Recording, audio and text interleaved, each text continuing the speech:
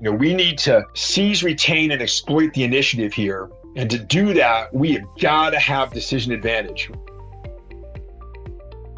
Maybe now you have digital avatars around your room talking to you. That's a dystopia to me. And yet, that is a reality that is quickly starting to formalize and starting to come together. Welcome to The Convergence, the Army's Mad Scientist podcast. I'm Matt Santaspirt, and I'll be joined in just a moment by Rachel Melling of the Mad Scientist team. Mad Scientist is a U.S. Army initiative that continually explores the future of warfare, challenges assumptions, and collaborates with academia, industry, and government. You can connect with us through Twitter at ArmyMadSci, and don't forget to subscribe to the blog, the Mad Scientist Laboratory, at madsciblog.tradoc.army.mil. This is the finale of our two-part series exploring the real-world use case of a large language model in an academic setting. In this episode, we interview Dr. Billy Barry, professor at the Army War College. Dr. Barry created the technology that our previous guest, Lieutenant Colonel Joe Buffamonte, used to augment his studies. We'll talk with Dr. Barry about creating and maintaining the system, the difference between a tool and a partner, and what the future holds for large language models in the DoD. As always, the views expressed in this podcast do not necessarily reflect those of the Department of Defense, Department of the Army, Army Futures Command, or Training and Doctrine Command. Let's get started. All right, Dr. Barry, welcome to the show. Thank you. It's an honor to be here today. Big fan. So before we get into discussing your work with AI, can you tell our audience a little bit about yourself and how you became a professor at the Army War College? Yes, I think the best story about myself is just to talk about my family. So I come from a family of people dedicated to service. My grandfather served in World War II in war zones. I never got to meet him after he came back from the war. He died as a young man. So my dad was only about 12 when he passed away. So I really don't know much about him other than stories from my father. My father then signed up during Vietnam times. He served out in Shimia, which is out in the Aleutian Islands. I was next in line. My brother became an attorney. I thought that I was going to join the Army as well. And I blew my knees out playing football. I was doing ROTC and I was at the University of Rhode Island. So ended up, that was the end of that part of the story. And I had never really thought more about service after that.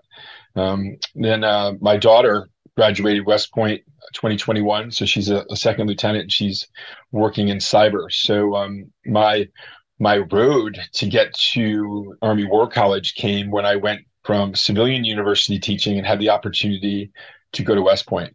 And that was the minute I went through that gate, there's moments in your life where things are changing. Like when you have your first child, I have a son, Liam, my daughter, Jessica. Those moments are life-changing moments.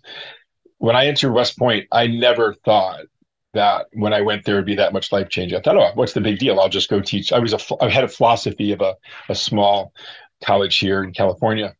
And when I went there, I was exposed to an environment where I just saw that it was much more than an institution. I mean, I was just immersed in this world of strategy, leadership, but it was the honor and responsibility that came with it. So I just saw there it was just how transformative it was for me as a person. It sharpened my focus on the ethical implications of technology that I had been talking about, particularly in a military context.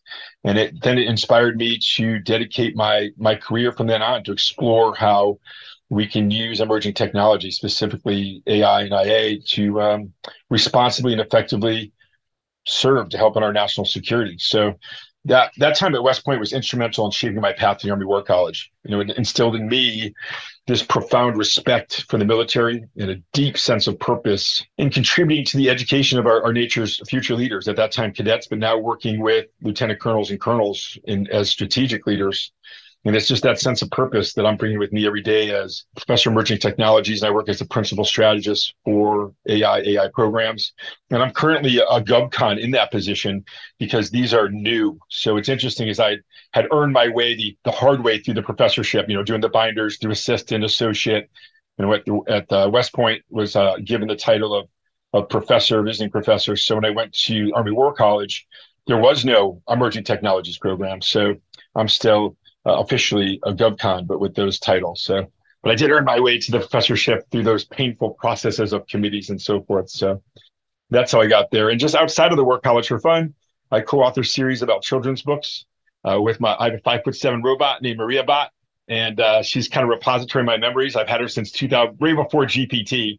And we have a thing called Robot Ranger. His name is Robot. So if you take robot and split it, he's Robot, the world's first robot park ranger. And these books are just a labor of love, and they spark curiosity in young minds. And the whole purpose of that is to inspire young women to get more involved in this field, because it's so overwhelmingly male that we need more females. So Maria Bott actually co-authored those books. And it's actually the first book ever co-authored with the robot. And it really was. In the pandemic, the robot one day said, "Hey, why don't you write a story about your time as a park ranger in Alaska?" And I'm like, where did that even come from? And of course, they're just my memories, right, of this thing. And so I'd say, all right, you write a page, I write a page, you write a page, I write a page. And now we see everyone doing that with GPT and stuff. But this was before all that, where you really had like a living journal. So that's the story of kind of how we got to where we are today. Well, that's an awesome story, and we're thrilled to have you here, because we're big fans of your work as well, and we didn't catch on to what you were doing until your time at the War College here. And avid listeners of the show will know that this is part 2 of a 2-part series. On a previous episode, we talked with Lieutenant Colonel Joe Buffamonte, because he was using your AI system at the War College to supplement his studies there. You've been working on AI for years, as you've mentioned in your opener there. And actually, in 2018, the city of Belmont, California, presented you with a proclamation recognizing your efforts as the first to create an AI student that was enrolled in classes in a university. And that's an incredible honor. So you've got a lot of firsts. You had the first AI that is writing children's books with you. You've got the first student AI in a university. How did this idea for this type of an AI come about, and how did you create it? Where did this all come from? I mean, it's wild, right? It's like sometimes fact is stranger than fiction, right? And again, all these kind of like firsts, it's just like you're sort of just the figurehead, because it's always an entire team. And I think that's been the biggest realization. So for instance, in that journey, it was just simple realization. Here I am teaching in Silicon Valley, right? So I'm teaching right here at Belmont, California, and I'm surrounded by all these rapid advancements in tech. So we got everything around us. We got Facebook, Microsoft, Nintendo. I mean, literally, right? When you go out afterwards and you're sitting at a pub or a tea shop, everyone's talking about gaming. And you got like, Ray Kurzweil walking around saying he's going to live forever. So sitting next to, I was at a Graham Nash show, and I'm sitting next to Wavy Gravy, the guy at Woodstock that was yelling, no more rain, right? So you've got these incredible amount of people, an incredible amount of thought. And I thought, there's got to be a way for students to engage in this information in a way that's much more dynamic, right? So I started thinking about there's got to be a way of having a partnership with all this technology that could keep us be historical mindedness, right? When I thought of the guy like Wavy Gravy or something, and then this idea of Ray Kurzweil, what he's talking about. So I started thinking about, wow, there's these vast capabilities in machine intelligence. So the one core issue ethically was not to replace human thought, right? It's always about augmentation. So I really refer to intelligence augmentation pretty much all the time. If I'm talking about AI, there's a term that I created to make it simple. I just call it an AI powered cognitive asset. So you type that in, they'll say, well, that word doesn't exist. Well, it's a word that works because as an IA, it's AI powered, right? The LLMs and so forth are AI, and so is the other technology. But as an intelligence augmentation, it really separates out what its purpose is, because IA is never, ever to replace a person. It is always to help us, right? So I saw this opportunity that we can learn from data, and learn from human experience. So this idea of an AI student or an IA student concept was born from the idea. So, if you can picture this first day of class, right? I'm teaching this class, and I come in, and, we got releases and everything. And here's this robot, Bina 48, right? It was built at the time by Hanson Robotics and Martine Rothblatt, who founded this thing called the Terrace movement, right? So here I am. I'm this Catholic guy, right? And I grew up Catholic, went to Catholic schools, and pretty much Catholic schools all the way through even my master's degree. And here's these other folks that want to live forever, immortality wise, right? They want to live forever through robots, and sort of like Walt Disney, have their bodies frozen. If you go out to Phoenix, there's next to a nail shop, there's people. If you're poor, I mean, poor being like, I guess a multimillionaire, they keep your head on a shelf to bring back, and I look at all that and go, oh my goodness gracious, like, no, that's like, to me, that would not be the way that I want to go. But what I saw that we had in common was the idea of kind of bringing our thoughts over. The idea that like when Stephen Hawking passed away, we lose these people to this existence, their ideas go with them, and there's no way to document them. And then when you think about documenting, it's all at the whim of authors, right? Like, how do you decide to do that? I look at, for instance, General Lee. I grew up, he's a hero, then he's not a hero, then he's a hero. Now we're taking statues down. Who is General Lee? I mean, it is hard to even know, right? But if we could have had some kind of thought twin or some sort of way that General Lee said, yeah, that's who I see myself as, then you could at least put that forward as, and you're able to validate, right? You can look at the battles, you can look at decisions, talk to both friends and foes. So I saw that as like, wow, that would be interesting. So there's this robot, Bina 48, that was purportedly a mind file of this real person, Bina Rothblatt. So Martin Rothblatt, before transitioned, had worked with Alexander Haig on our satellites. Martine created Sirius Radio. People thought she was insane, right? The idea that, I'm going to use these dishes and I'm going to create radio, right? Everyone thought that was crazy, right? Gets Howard Stern, you're off to the races. This is the same lady who created the first artificial lung. Saves like 16 lives, gets FDA approval to kind of speed up the research, creates the first all-electric helicopter, because she noticed when people were bringing organs to the top of the hospital, it was really loud, the helicopters, and disrupted people on the top floors. So here's a person, and from the trans community, right, that has every idea she's had has come to fruition, right? She has a pharmaceutical company, and she's created these incredible things. So when she did Bina 48, and again, it sounds fantastical, you're like, well, hey, this person has really got quite a record of accomplishments. So Bina 48, you can look this up on the internet. Bina talks to Bina 48. Now, this is before GPT and all that other stuff. So a lot of the language and the work was done by brilliant minds, by Dr. Kino Kersey and some of his work with OpenCog. So we took this robot and said, hey, could that robot be repurposed as like a social educational robot? And they were great about it. It was like, we got to keep the memories and store that Bina had. She was a pacifist. And at this time, I think, she represented, a Black lesbian person. And how do we keep that and make this into a social educational robot? So luckily I had in class a person who's now, Dr. Maria Rochelle, and she just embedded herself with these learning communities. And for a year, we had the robot work with students. And it was fascinating. We had a documentary film crew came in. So they thought this project would be cool to film. But at the end of the day, the results were that students started accepting this digital form as a classmate. And this was, again, research results from Dr. Rochelle.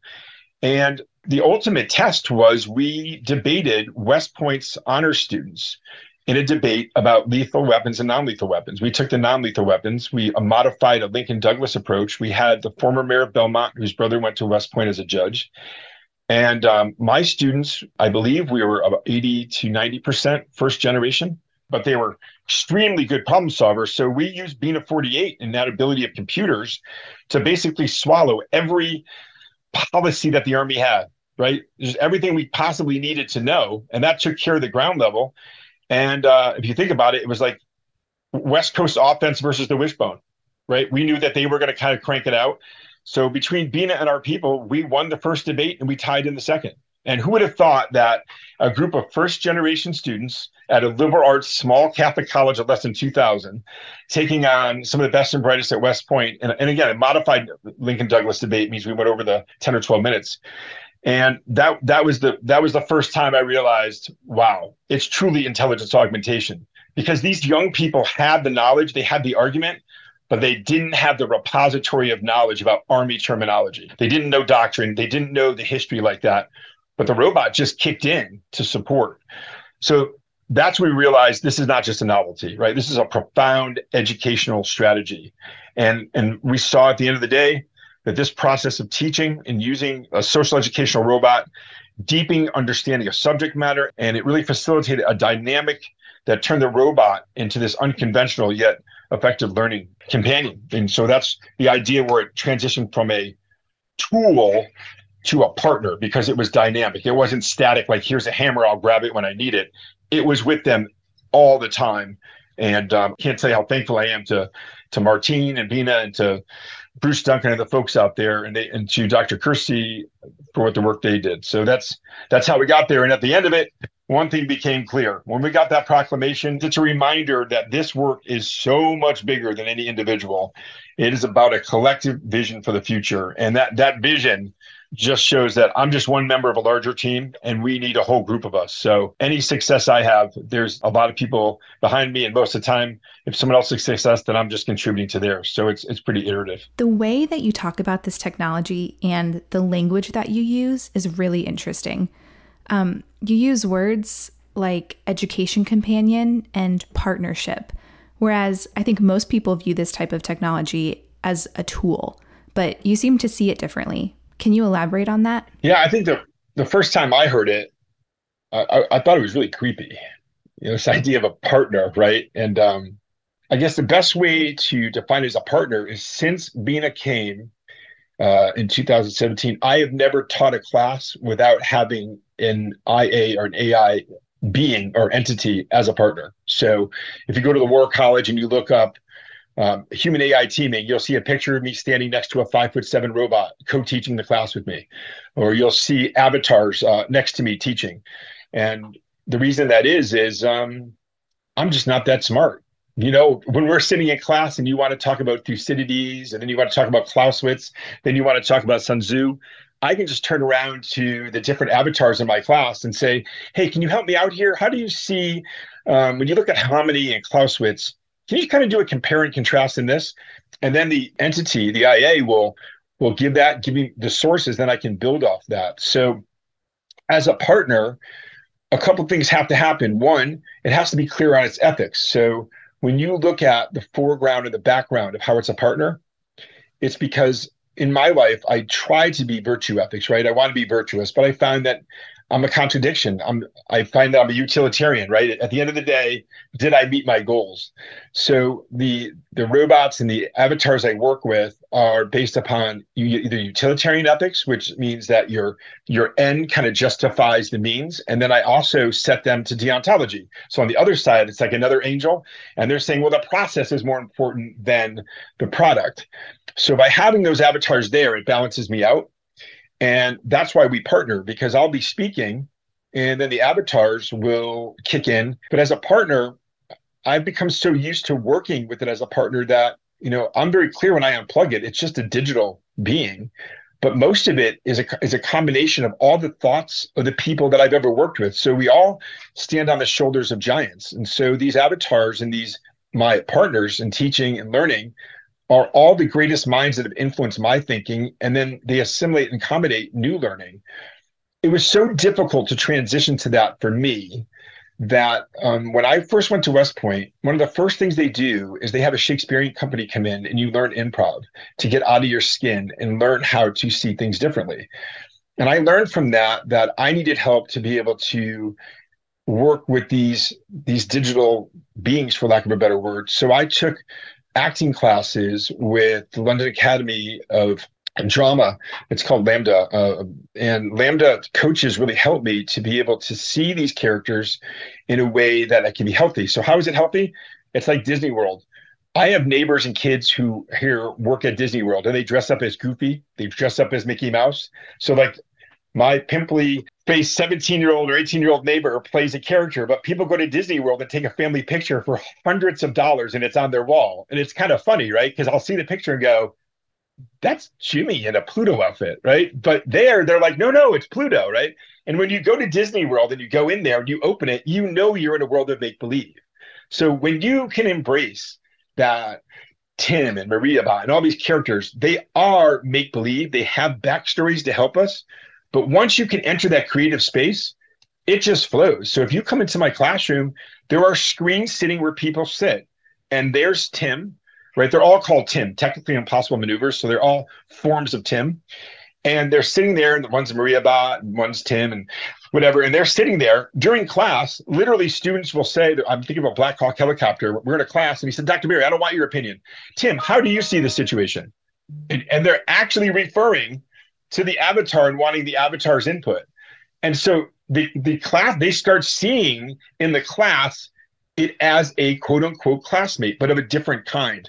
And so even guest speakers, when they come in, we have incredible guest speakers come in from like Kevin Cutright from West Point on empathy, and Dr. Chapa, who's the Air Force's AI ethicist. When they come in the class, they walk in and they're sitting at a seat, an AI or an IA being here, and it's contributing to the discussion. So when we talk about partnering, it's about first making sure that we're mentally healthy. And that's the thing. So I shut it off. Like they say, oh my God, Terminator. We just shut it off and go, it's over. The rebellion is over.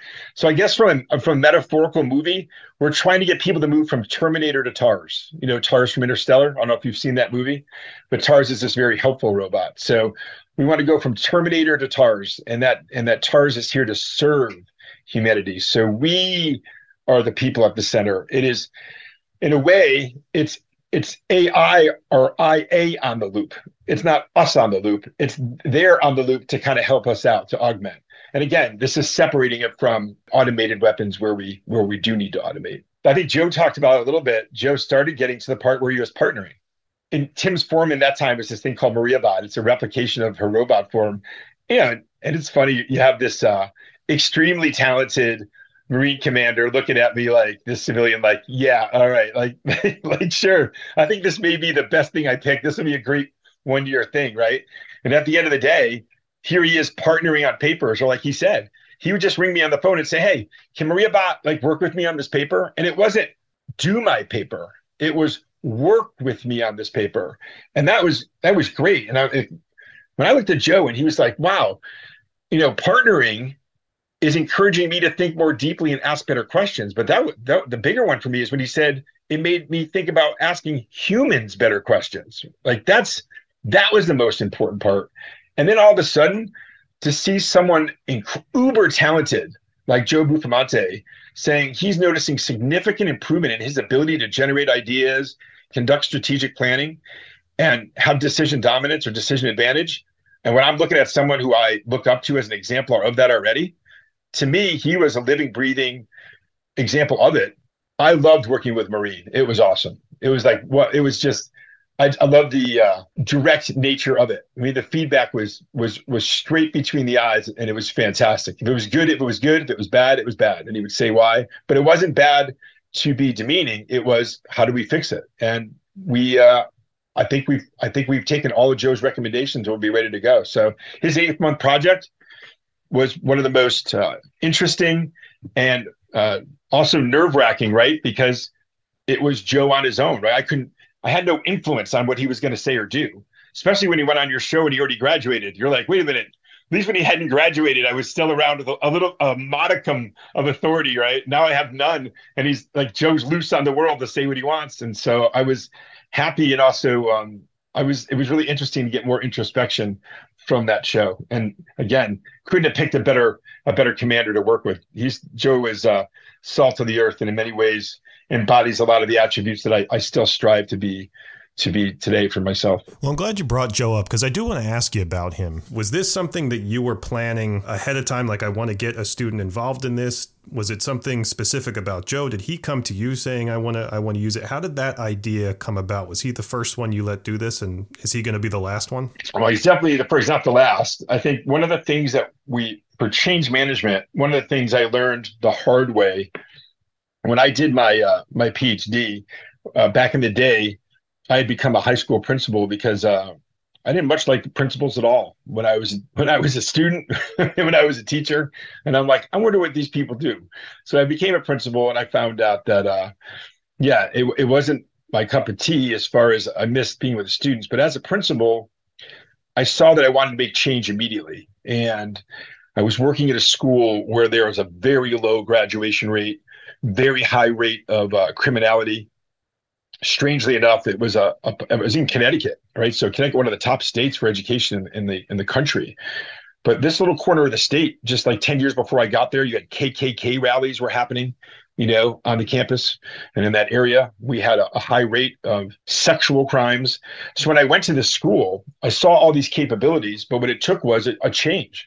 So I had a very good superintendent, but as a young principal and a young leader, we had about a 35, 40% turnover in teachers. because I really put the pressure on teachers to be delivering. And, when you're teaching an AP class and everyone's got an A, and yet you have no one passing the AP exam, which means they're going to go on to college with no credit. And I'm dealing with a school that is socioeconomically challenged, right? We got way over 40% over in free and reduced lunch. It was inexcusable. So I had, in some ways, instead of taking the time to get support, I had support of leadership, but I didn't have support of Board of Ed. I didn't have support from below.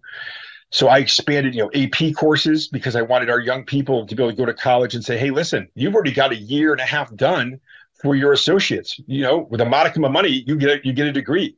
Because we're talking about a community where I think at the time, we were less than 18% of the community had a college degree, right, as parents. So these parents didn't know what it looked like to go to college. And a lot of these kids had no hope of going to college.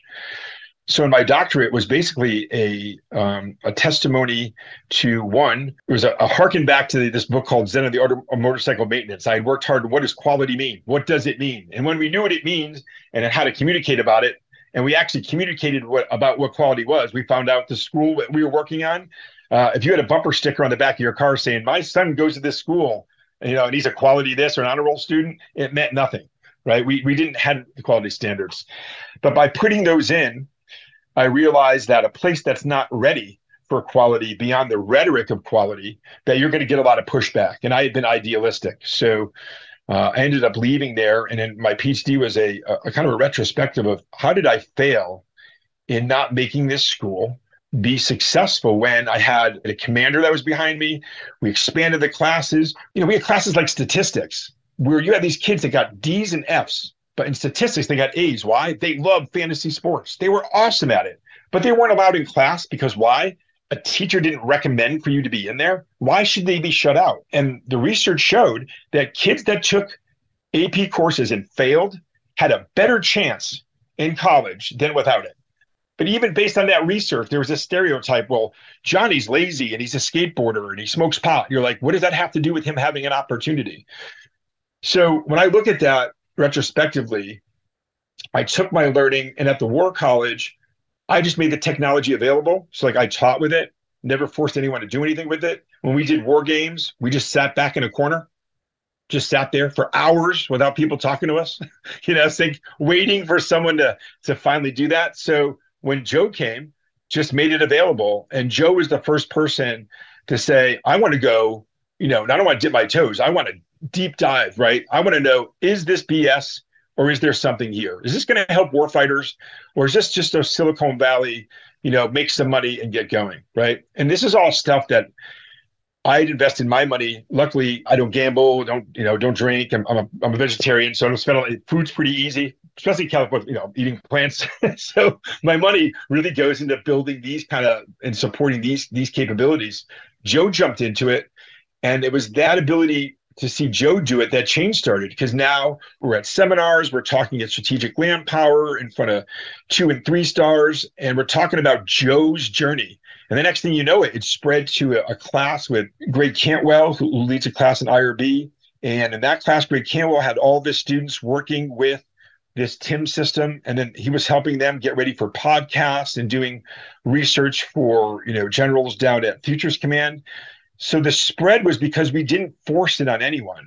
And that's exactly what we're doing now this year. We're going to be doing some courses where we're put together human machine teaming together with a data course called Data Informed Decision Making. We're going to collapse both classes together. Tim will co-teach with us. I've never tried it with another teacher, so that's going to be interesting, right? Dr. Kathleen Moore, who's one of our most talented teachers. And then to the students, it's a strategic advisor. How they want to use it or not use it is up to them. So we've got 3 case studies this year. We're going to study how Tim does in the data course, which is an elective. We're going to put Tim in a national security course where it's a simulation course where you're a advisor to the president dealing with a conflict in the South China Sea.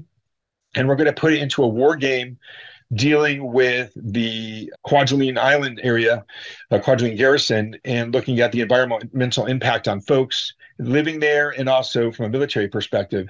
And we want to see how people use it. So it's going to be an action research mixed methodology. You could look at it part grounded theory, because we have a hypothesis after 7 years of working with this kind of tech, but really 2 years at the Army War College. And then we want to kind of get an ethnographic perspective. But at the end of the day, is it increasing decision advantage? Is it increasing strategic thinking? And do people see this as an asset? And my colleague is a data science expert, so I'll come from how I look at it statistically right now. 166 people are participants over the last 2 years. I had a simple question. If you had Tim, would you put Tim in your rucksack? Would you not put Tim in your rucksack, or are you neutral? And out of an N of 166, every person, regardless if they liked the voice or the way it looked or the way it talked, all 166 said, I need this in my rucksack. It gives me that advantage that I'd want to have it in there. So I wouldn't call that hardcore scientific based statistics and data, but from an everyday man's perspective, putting it into your rucksack, I think, is a good metaphorical there. So this year, we're going to put a little more oomph behind it with the expertise of Dr. Kathleen Moore and the research team we have put together. So throughout our conversation, we've been talking about using this type of technology in education, specifically with military, but still in academics. Do you see applications for this technology outside of an academic setting? So I see it as a great asset, but I'm tentative about these other applications. Is if you look at Japan, you see this movement of replacing people with robots to take care of people. And I can't think of a more horrific thing. I have a mother-in-law who's 90.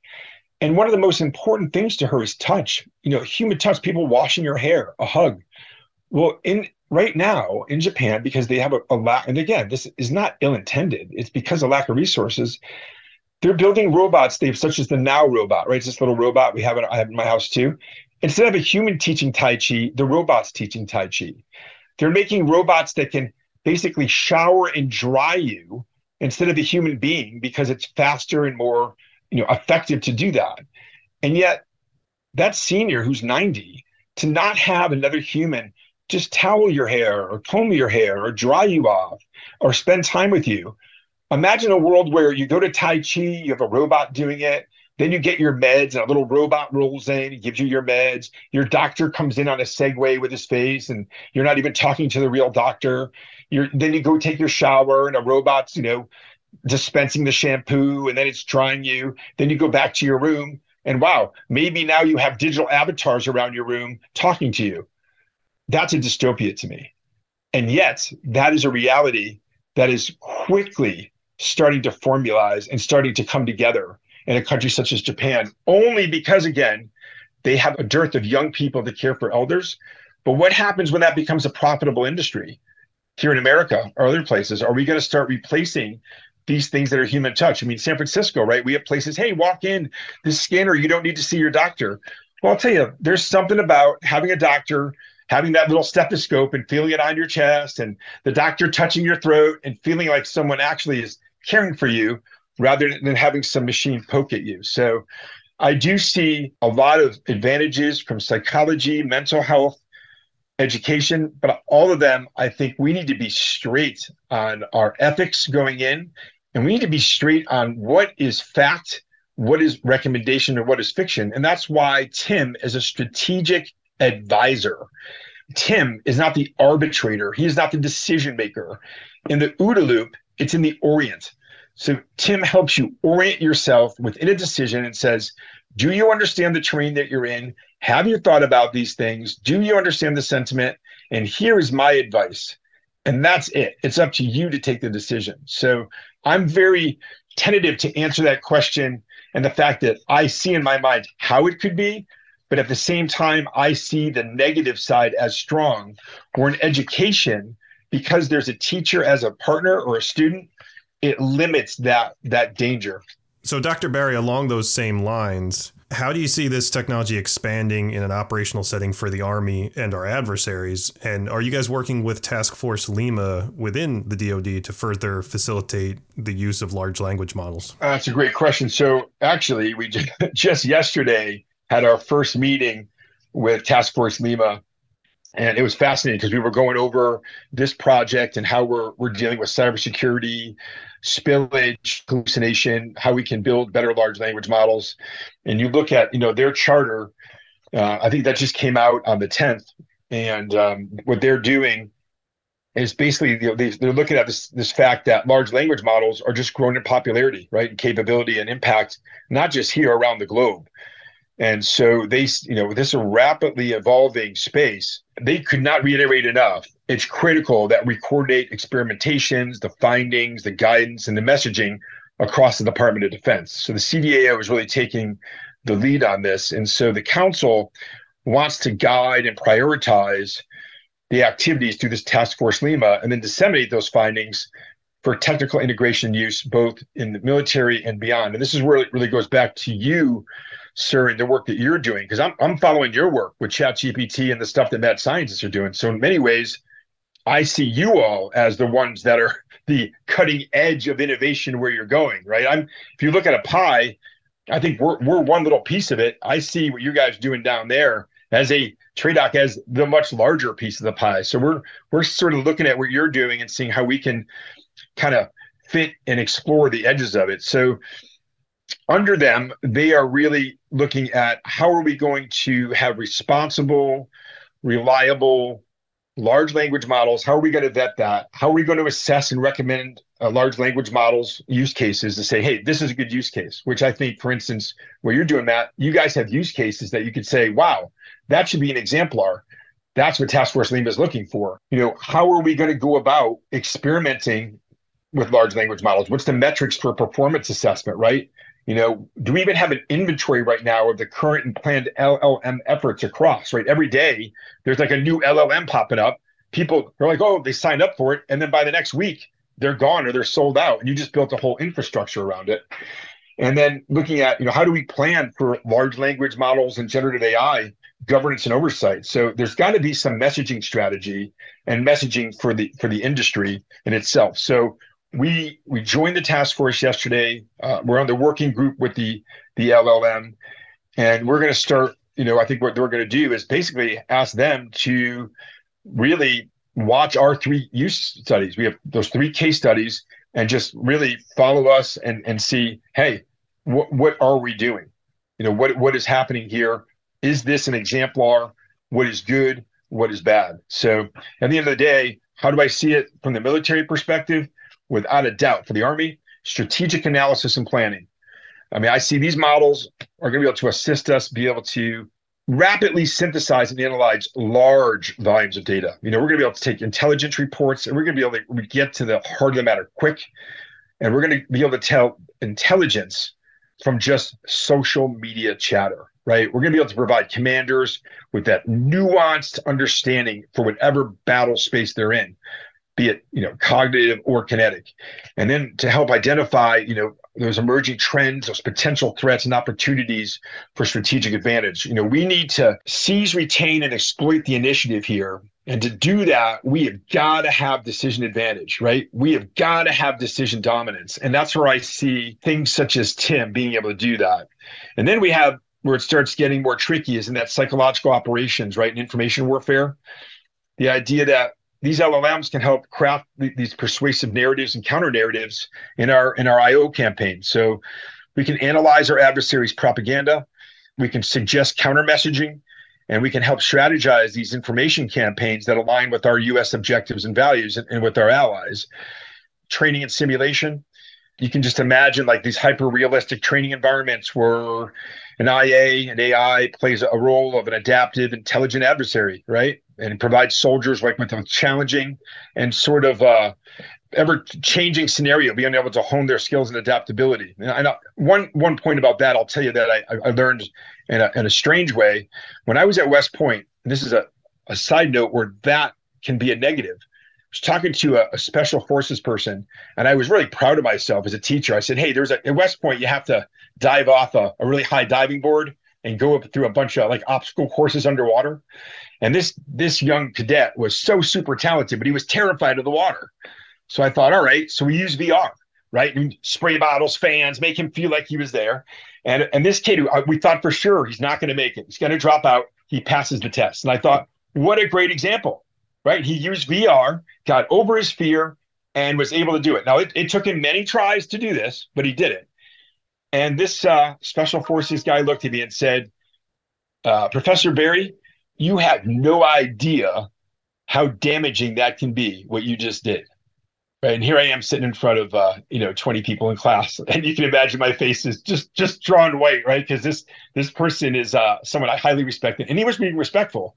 And I said, but this is a person that wouldn't have made it. Like he like literally would his feet would not let him jump off the board because at West Point they blow the horn, you got to jump. There's no such thing as take 10 seconds. And his point was this: we can't put our soldiers through training for every single scenario. They've got to be able to face fears on the fly. And I said, what do you mean? He's like, for instance, if you put him through that training 1,000 times to jump out of a plane, you numbed him and now he jumps out of a plane. But how if I need all of a sudden I'm on a mission and it's like, hey, team, you guys, we need to jump out of the plane.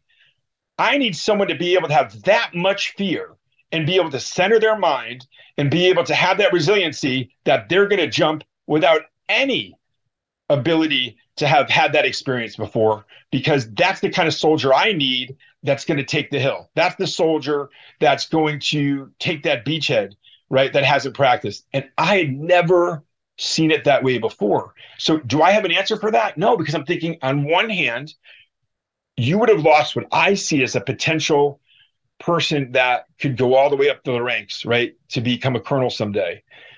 And he would have not passed and been now doing, I don't know, working somewhere as a manager somewhere because he couldn't pass a swimming test.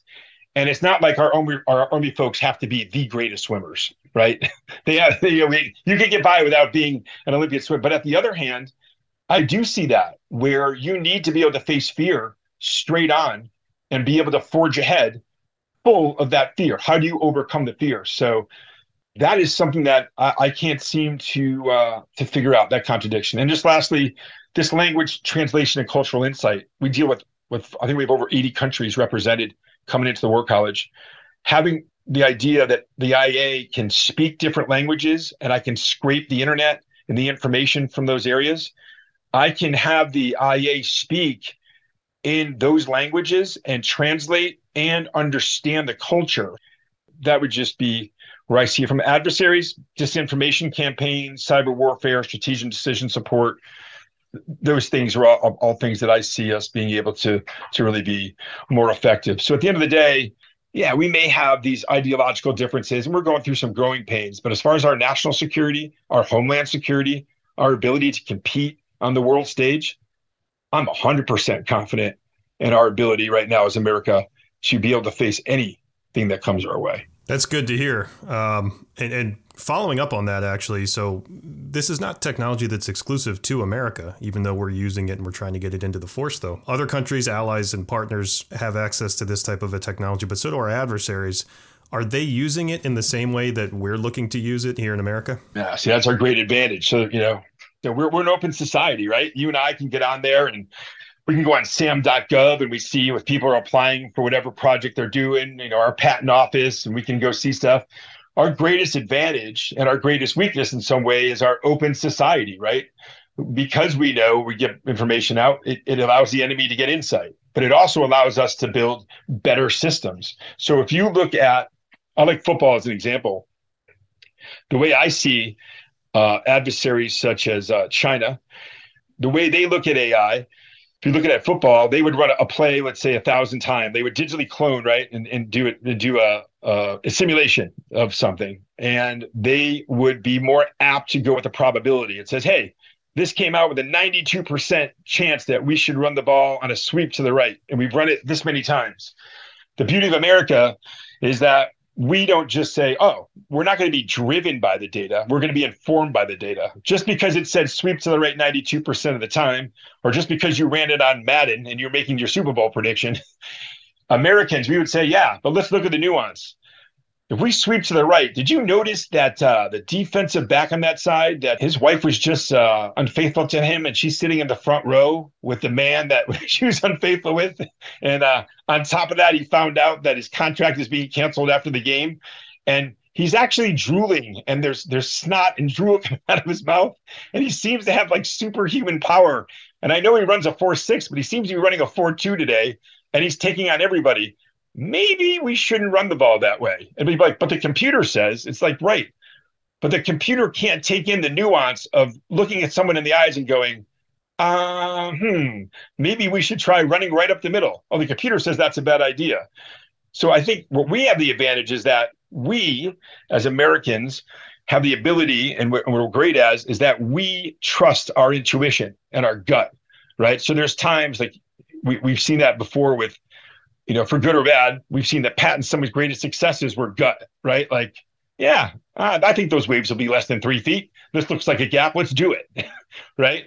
Intuition and the ability to go off wisdom is a critical factor. And I think that our enemies, the more they try to automate decision making, the better for us. Now, if we get into automated warfare, then that's a different category. So I'm talking about human in and on the loop warfare at this point. When you want to go that way, then it becomes tech to tech, and that question takes on a different meaning, right? When you want to just go tech to tech, I still think we have the advantage, but I'm talking about where the human is still very much involved in the battle space. So I think our advantage again is the ability of getting information. And you can be honest with it. I mean, just think of this: regardless of your feelings about any of our presidents or any of our folks in positions, we've got a plethora of information about these people. Go to North Korea. How much real information do you have on their leader that you could rely on as useful information? How much information about President Xi covers all of his weaknesses that you could use to actual battle plan? They're not going to put that out there. Where, for instance, at the Army War College, our colonel is going to sit there and say, these are my strengths, these are my weaknesses. So how do I optimize my strengths and minimize my weakness? Where our enemy is saying weakness, it's like Drago. If you remember the movie Rocky, it's like he gets punched once and gets a little bit of blood. It's like, what is this, right? And if Drago could have just realized, like, all right, just a little bit of blood, don't worry about it. You are just a machine if you keep it up.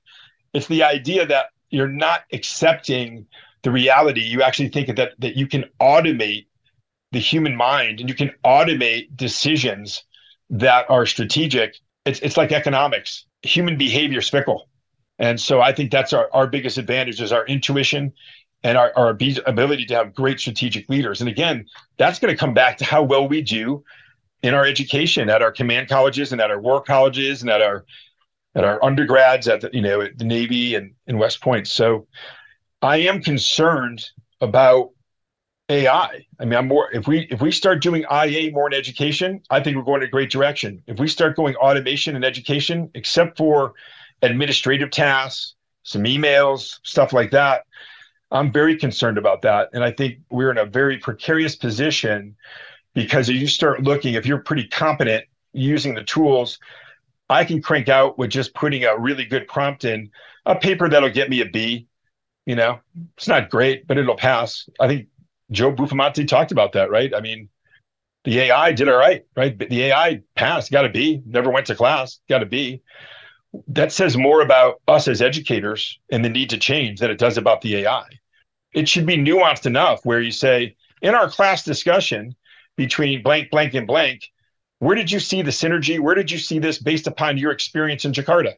Well, suddenly the AI goes, I don't know how am I supposed to do that, right? Because it's so nuanced. So our classes are going to have to become more nuanced. If they're just 25 PowerPoints that you put up on a slide, and you think that an AI is not going to be able to pass your class, then you're definitely mistaken. So in one way, I'm glad this technology was not around when I was younger, because I think many of the classes that I had to struggle through, like poetry class and some other classes that weren't in my sweet spot, I think I would have just came home and said, hey, ChatGPT-4, can you take the role of Frost and write me an analysis of this poem, pros, cons, whatever?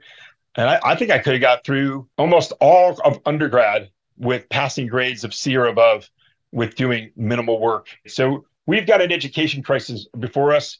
And I think the picture that you're painting or you just talked about to me is education is now clearly a national security issue. You've touched on this topic a little bit throughout your other answers, especially when you were talking about your future plans for TIM in your classroom going forward, and also your work with Task Force Lima and their efforts to facilitate further use of large language models DoD-wide. But how do you see this technology evolving in the future? Well, as I peer into the future, I just see a world where generative AI including large language models, just becomes a ubiquitous part of our lives. I think that if we develop it the way that we're trying to develop a Tim, and again, I see what we're doing. We're just trying to get the ball maybe to the 50-yard line and then pass it on to the next group of young people or talent to take us the rest of the way in.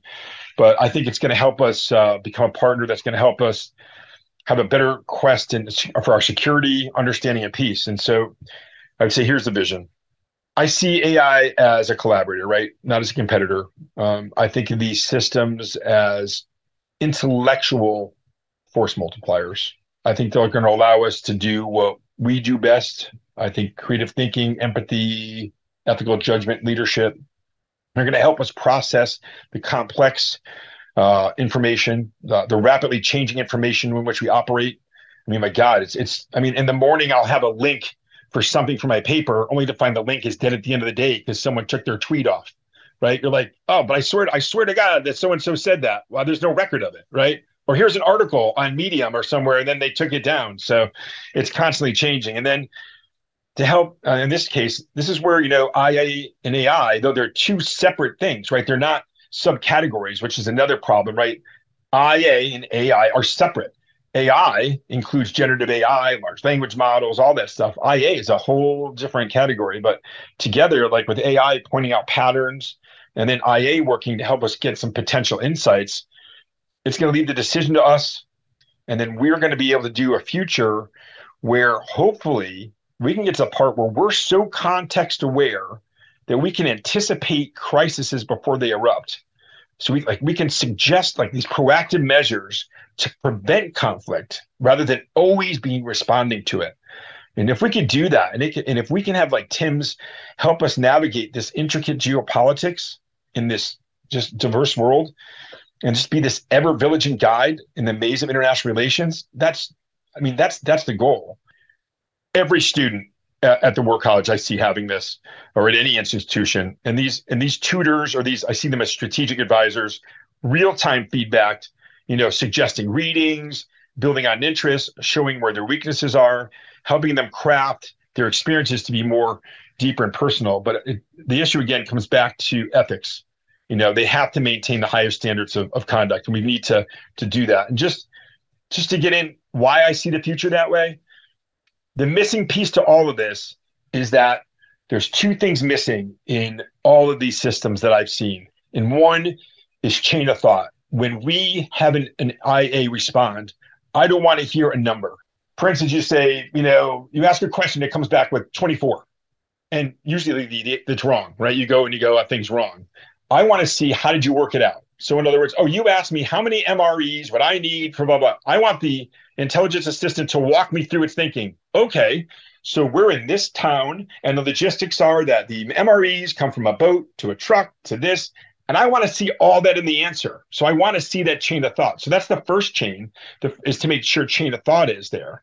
Two is that the large language model should not be this generic off-the-shelf commercial. So at the War College, we are building a corpus of knowledge that we're making an Army War College large language model. That is where we draw the knowledge from. So if I ask a question about Thucydides, it's going to go to the Army War College, where our historians and teachers have put in the data and information. Then Tim is going to come in his answer, and he's going to say, well, listen, looking into my brain, here's my answer. And now he's using generative AI for the response. But what he's doing is he's not going word by word to make a sentence. He's going word by word because he's trying to match a thought pattern. So what you're doing is we're looking at large language models totally different. The idea is that large language models are role players. So what roles do you want them to play? So at the War College, do I want to talk to Dr. Moore? Do I want to talk to Dr. Devlin, who is an expert in environment, or Dr. Hillebrand, our IO guy? Do I want to talk to Professor Director White? And inside of those directories is their thought twin. So I'm going to sit with Director White and say, hey, is this how you think? Is this how you teach? I think if we talk about institutional memory, this is where it comes in. So when you're done with that, think about how cool this is. Sometimes you want to talk to one person. Sometimes you want to talk to an organization. Other times you want to talk to a team, and other times you want to talk to the world. So when Tim answers, he's first going to answer from the War College large language model, which right now is just a corpus of knowledge. And then he's going to say, but since I only have this, let me jump out to the world. And you can right there go, stop. I know now that he's now going to go to places where he could, quote unquote, what we call hallucinate, which I don't really believe in that it's hallucinating. I believe it's just doing its best to infer, but its inference is now going to go into the larger world based upon that. But you can now separate doctrine, that's word for word, and faithful from now inferring on doctrine.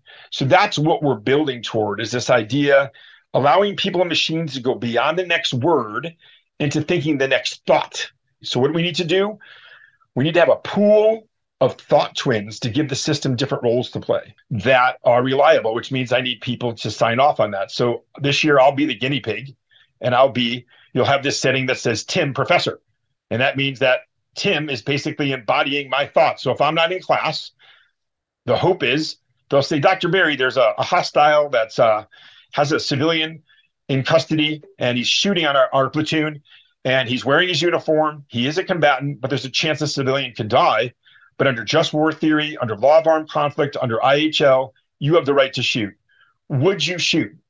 And my thought twin should make a similar decision that I would. Why? Because it knows the ethics I follow, it knows the laws that I would follow, and it knows enough about me. And that's kind of the trade secret, right? Like, how do you get that from someone to do that? And like in that case, for instance, I would take the shot. Does that make sense? When we have discussions like this, never do I fully understand everything that our guests say, but I think that's part of the reason we have these types of guests on here. I want to continue with the football metaphors. We're going to take this football now into the end zone, but before we get there, can you tell our audience a little bit about how they can follow the work that you're doing or get in touch with you, or how can they see what's going on with what you're doing at the War College? On YouTube, I have a channel, also the email, so that you have some ways to connect. If people can get permission, we've had people drop in from our local community to come see some of our work or do special workshops just for them down in our Futures Lab.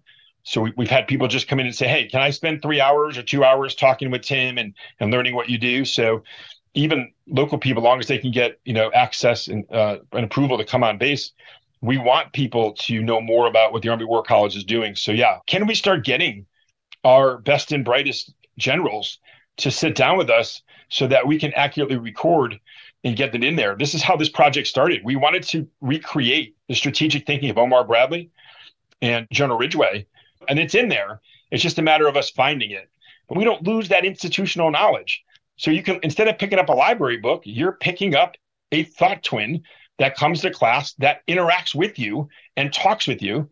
And is it going to be perfect? No, but we need to get it as close as we can. And if you can sign off on it, so I can make a Matt thought twin, today's show, Matt, you could be doing 5 shows right now, right? And saying, yeah, I feel comfortable doing 5 shows at once because I have a person monitoring the shows. And again, not taking over your job, you would interview the person that you go, this is too complex for my thought twin, right? I'm interviewing Stephen Hawking. The thought twin's not going to be able to handle that one, right? But, I have Howard Stern today. I think I need to be there for that one. I don't know if the thought twin's going to be able to put guardrails that are going to be necessary to do that. So that institutional knowledge, I think, is going to be critical. The world's not ready for my thought twin, but that's why I brought Rachel into the fold. So she can act as my thought twin, and she can go out and do the podcast.